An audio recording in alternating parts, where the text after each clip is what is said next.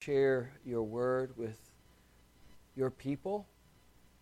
We pray, God, that your Holy Spirit will take these words and enliven them, speak to our hearts and minds, and give us a will and a desire to obey and to believe. We pray this in Jesus' name, for his sake. Amen. You can be seated.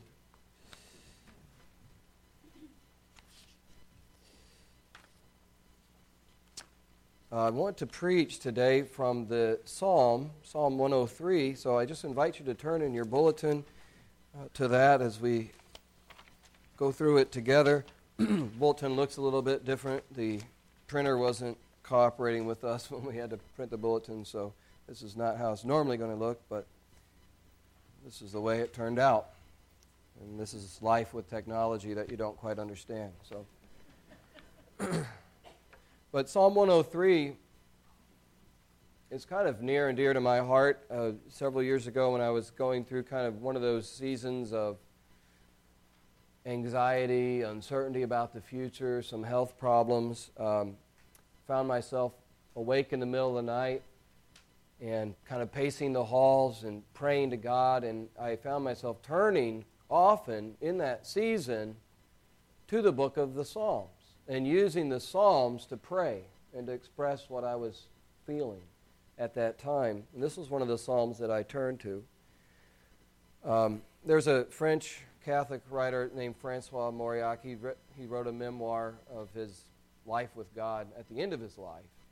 And he, in one of his chapters, talks about praying and praying in the morning, praying the liturgy. And he said, "When I emerge from sleep, my mind is too sluggish to invent words, to converse with the Father as a son should." And so he said, that's one of the beauties of the liturgy, of having it memorized, is that you can use that language to pray to God. And it's the same way with the Psalms. We can use these ancient words to express our present thoughts to God and get us started in prayer. So that's what I did a lot with Psalm 103, and I still turn back to it. So when I saw this was on the lectionary, I thought, well, I have to preach on this psalm. And what this psalm does is it tells us not to forget the goodness of God in our life, no matter what we're going through. Just like when I was going through those kind of dark, difficult times, this psalm trained me to look back on my life and be aware of all the goodness of God that I've experienced. And so that's what David is doing here. He's speaking to himself in verses 1 and 2. He's preaching to himself. And that's what we have to do sometimes. Bless the Lord, O my soul. All that is within me, bless his holy name. The soul, that word in Hebrew, nephesh, comes from a word which means life or breath, because the breath is the essence of life. And so that word captures this sense that the heart of our existence is our soul, the center of our very life. Our bodies change over time, things change, but there's a permanence to the core of who we are. And David is speaking to that place, to himself.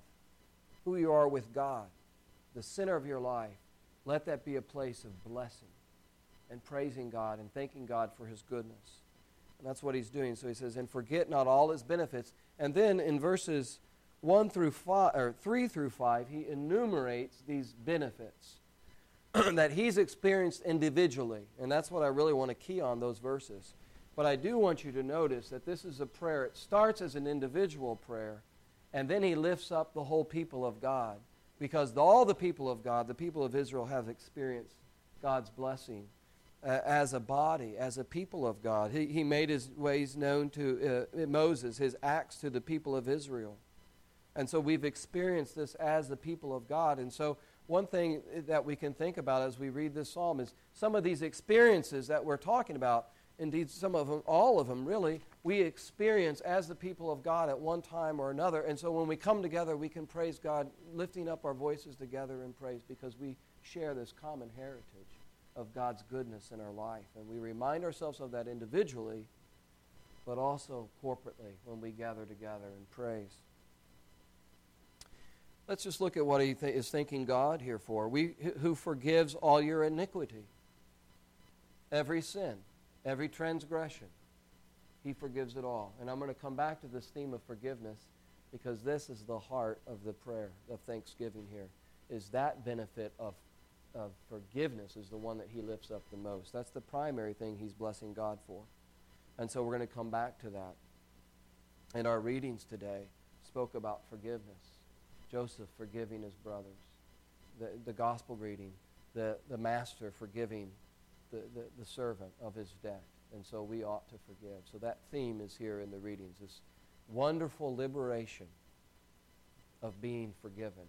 And ultimately, the great liberation and freedom that knows that we're forgiven by our Heavenly Father. So David's going to key in on that as the primary blessing he's going to praise God for. But then he says, who heals all your diseases.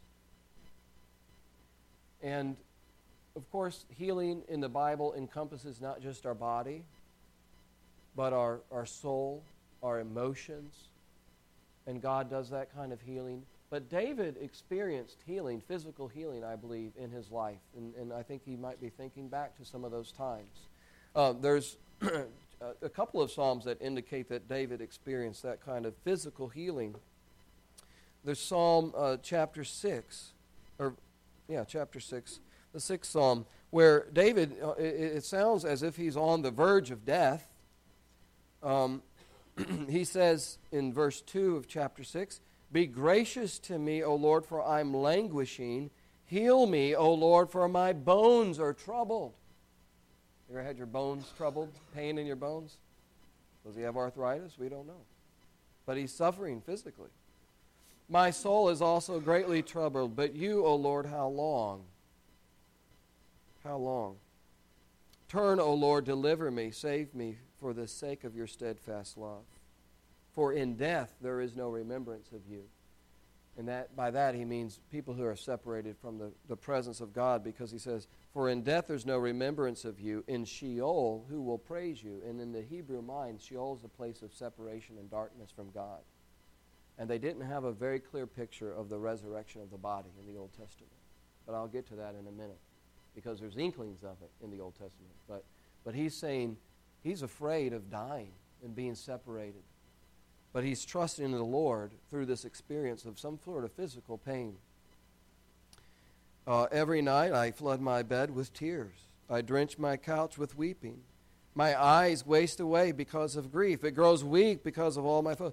One of the reasons I love the Psalms and turning to him, because he expresses so many different human emotions that we all experience, and he's lifting them up to God. I was talking to somebody this week who came into my office. They were talking about prayer, and I said, well, one thing that I found helpful at different seasons of my life was just to pray the Psalms back to God. And I said, in the Psalms, David talks about fear and anger and all these emotions that we all have. Really? I didn't know he was afraid. Yeah, get into the Psalms and you'll see the range of human emotions that David lifts up, and you can use those words. But then the good news is, and what David experienced is this, in verse 9, the Lord has heard my plea. The Lord accepts my prayer. Psalm 6, 9. So in other words, God answered this prayer of his physical distress, and he was healed. He was delivered. He was saved from death. And so I think that David is looking back on his life in Psalm 103, and he's talking about an experience of healing there, where he says he's healed all your diseases. And, of course, the ultimate disease of death he's going to heal ultimately.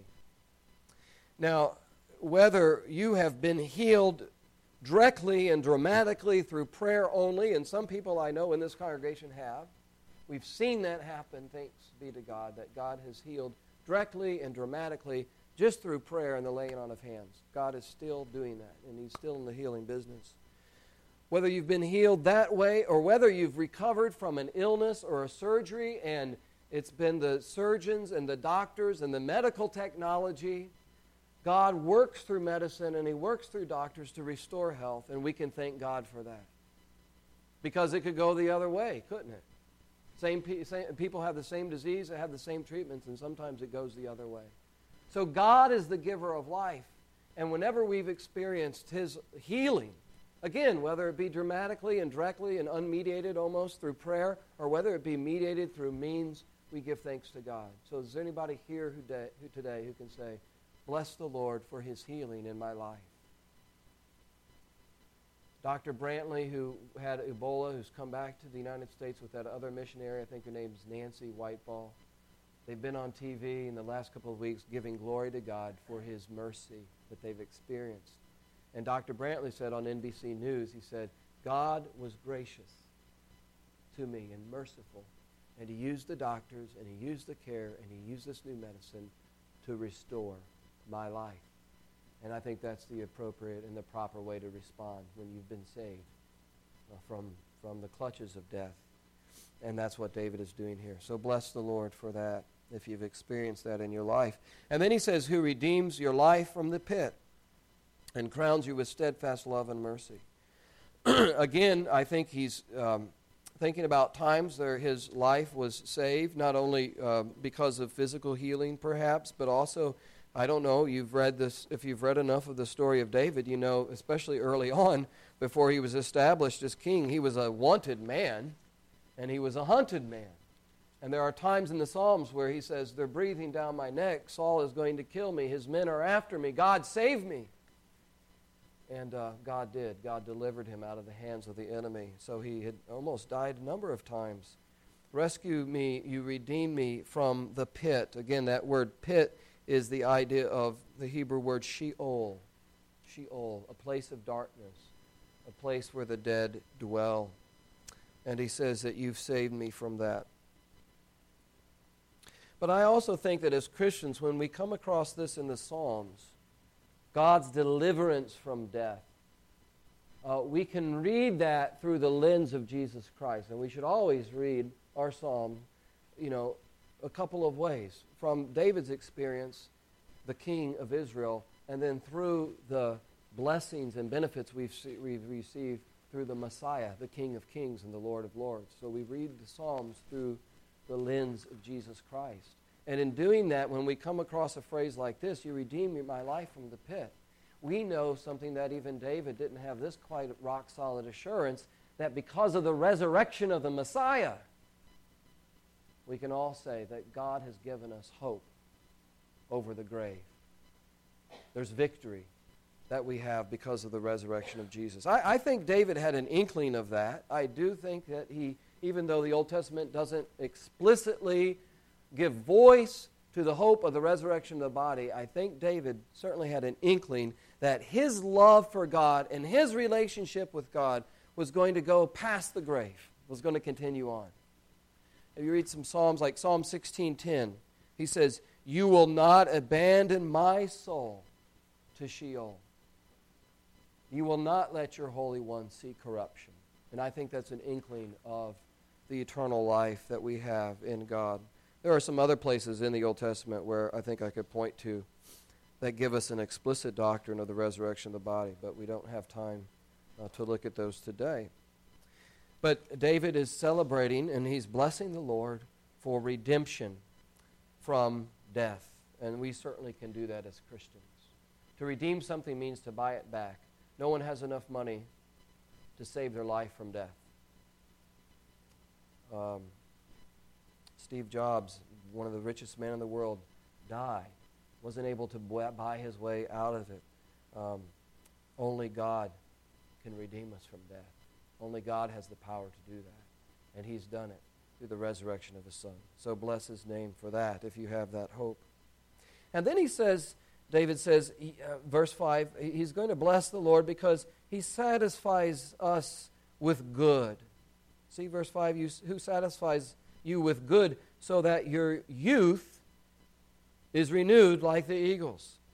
You want to have a youthful vigor in life so that it's renewed like the eagles. The eagle, of course, is a symbol of strength and power. Well, David is meditating here on all the goodness that God has done in his life. And he says, as I've meditated on God's goodness that I've experienced in life, I'm reinvigorated, I'm renewed in my life. And I think we can all do that. We can look back at our life and our life even now and say, God, you've given me so many good things. The book of James says that every good and perfect gift is from above. coming down from the Father of heavenly lights, who does not change like shifting shadows. And so as we contemplate the goodness of God, every good thing that He's given to us, it can renew us. Sometimes we look around and we see all the hand-wringing that's going on and all the difficult things that are happening in the world, and we hear the depressing news, and we can begin to think that at the heart of it all is darkness and depression and meaninglessness. And so what we need to do in those moments is go back and recount the goodness of God in our life. All His goodness. All the good things He's given to us. There's a prayer that I came across called Thank You. I'm just going to recite some of this. I don't have the author's name. I apologize for that. But he was another French Catholic. So today is French Catholic Day. Quoted one, I'll quote another. I just can't remember his name. Thank you, Lord, thank you. Thank you for all the gifts you've given me today. Thank you for all that I've seen, heard, received. Thank you for the water that woke me up, the soap that smells good, the toothpaste that refreshes. Thank you for these clothes that protect me, their color and their cut. Thank you for the newspaper so faithfully there, for the comics, my morning smile, for the report of useful meetings, for justice done and big games won. Thank you for the street cleaning truck and the men who run it, for their morning shouts and the early noises. Thank you for Danny, who shared his lunch with me, and for Charlie, who held the door for me. Thank you for the food that sustains me, for the glass of water that refreshes me. Thank you for the car that meekly took me where I wanted to be, and for the gas that made it go, and the wind that caressed my face, and for the trees that nodded to me on the way. Thank you for the boy I watched playing on the sidewalk opposite. Thank you for his roller skates and his comical face when he fell. Thank you for the morning greetings I received and for all the smiles. Thank you for the mother who welcomes me at home and her tactful affection, for her silent presence. Thank you for the roof that shelters me, for the lamp that lights me, for the radio that plays, for the news, the music, the singing. Thank you for the bunch of flowers so pretty on my table. Thank you for the tranquil night. Thank you for the stars. Thank you for the silence. Thank you for the time you have given me. Thank you for life. Thank you for grace. Thank you for being there, Lord, for listening to me and for taking me seriously. Thank you for gathering my gifts in your hands and offering them to the Father.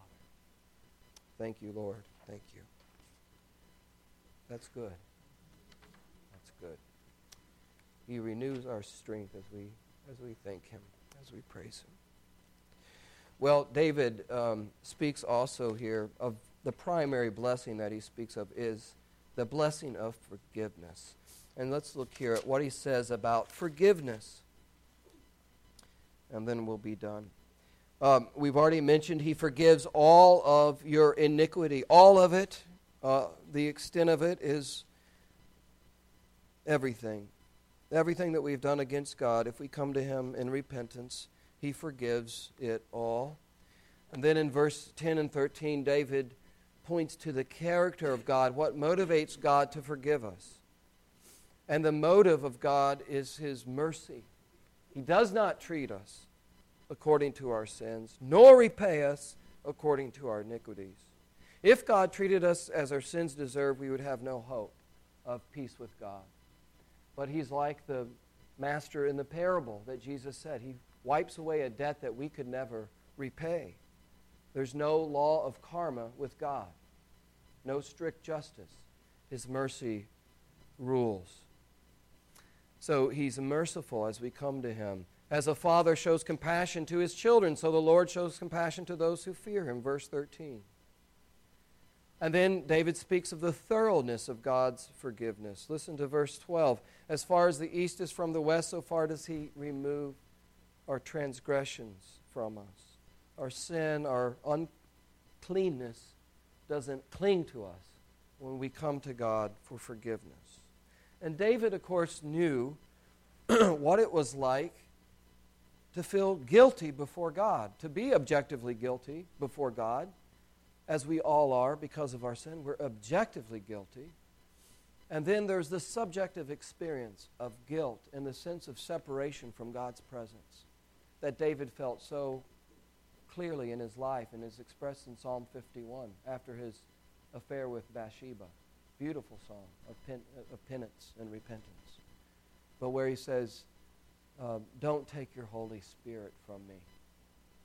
A man who knew the presence of God so intimately, and he's crying out in this moment of repentance, please, Lord, take not thy Spirit from me. Restore unto me the joy of my salvation, and renew a right spirit within me. So David is crying out there, the sense of separation from the presence of God. And this morning I want to say, if there's somebody here who senses a separation from the presence of God because of sin, there's a voice of conscience that makes us feel guilty, and God gives us that because we are objectively guilty. Our lust, our lies, our jealousy, our envy, our pride, all of it makes us guilty before God, and we feel that. But that voice that condemns and says, you know what, you're not worthy of God's presence anymore, and he's not going to use you, that's the voice of the enemy. And so we have to listen to the other voice that David is giving voice to, that speaks of the mercy of God and the compassion of God. He's like a father who's dealing with a wayward child, who has compassion on this child. And I want you to hear that today. If you feel distant from God because of sin, because of the things that you've done, things that you've left undone, hear the voice of God calling you back and receive the blessing of forgiveness and reconciliation. And every Sunday we say something at communion. We remind ourselves of something, again, that David didn't know. He has these promises, but we even have them in greater strength. We can cling to them in a greater way because of Jesus Christ. And it's Jesus who purchases our forgiveness full and free. And every week we say at the Lord's table that Jesus took the cup and he said, this cup is the new covenant sealed in my blood for the forgiveness of sins. Bless the Lord, O my soul, that he has forgiven me of all my sin. And so as you come this morning to the Lord's table and you receive the cup, if you're feeling distant from God, I want you to receive that cup and say, bless the Lord. Thank you, Lord, for this. And I receive it. I need it. I need to be cleansed. I need to be reconciled. I need to be renewed. And I give that to you. I give you my sin, and I trust in the promise of forgiveness. So bless the Lord. Can you join David and say, bless the Lord this morning for all that he has done? Amen. Let's pray. God, we want to bless you from the depths of our being, as David did. And thank you for this psalm that instructs us in this. And help us, Lord, at the very center of our life to give you praise and blessing. When other things press in and crowd out your praise, help us to turn back to you and to your word and to stay focused on you, to set you before us and all your goodness and your benefit, so that our hearts will swell up and well up with praise and thanksgiving. It's in your name we pray these things, Lord Jesus. Amen. Amen.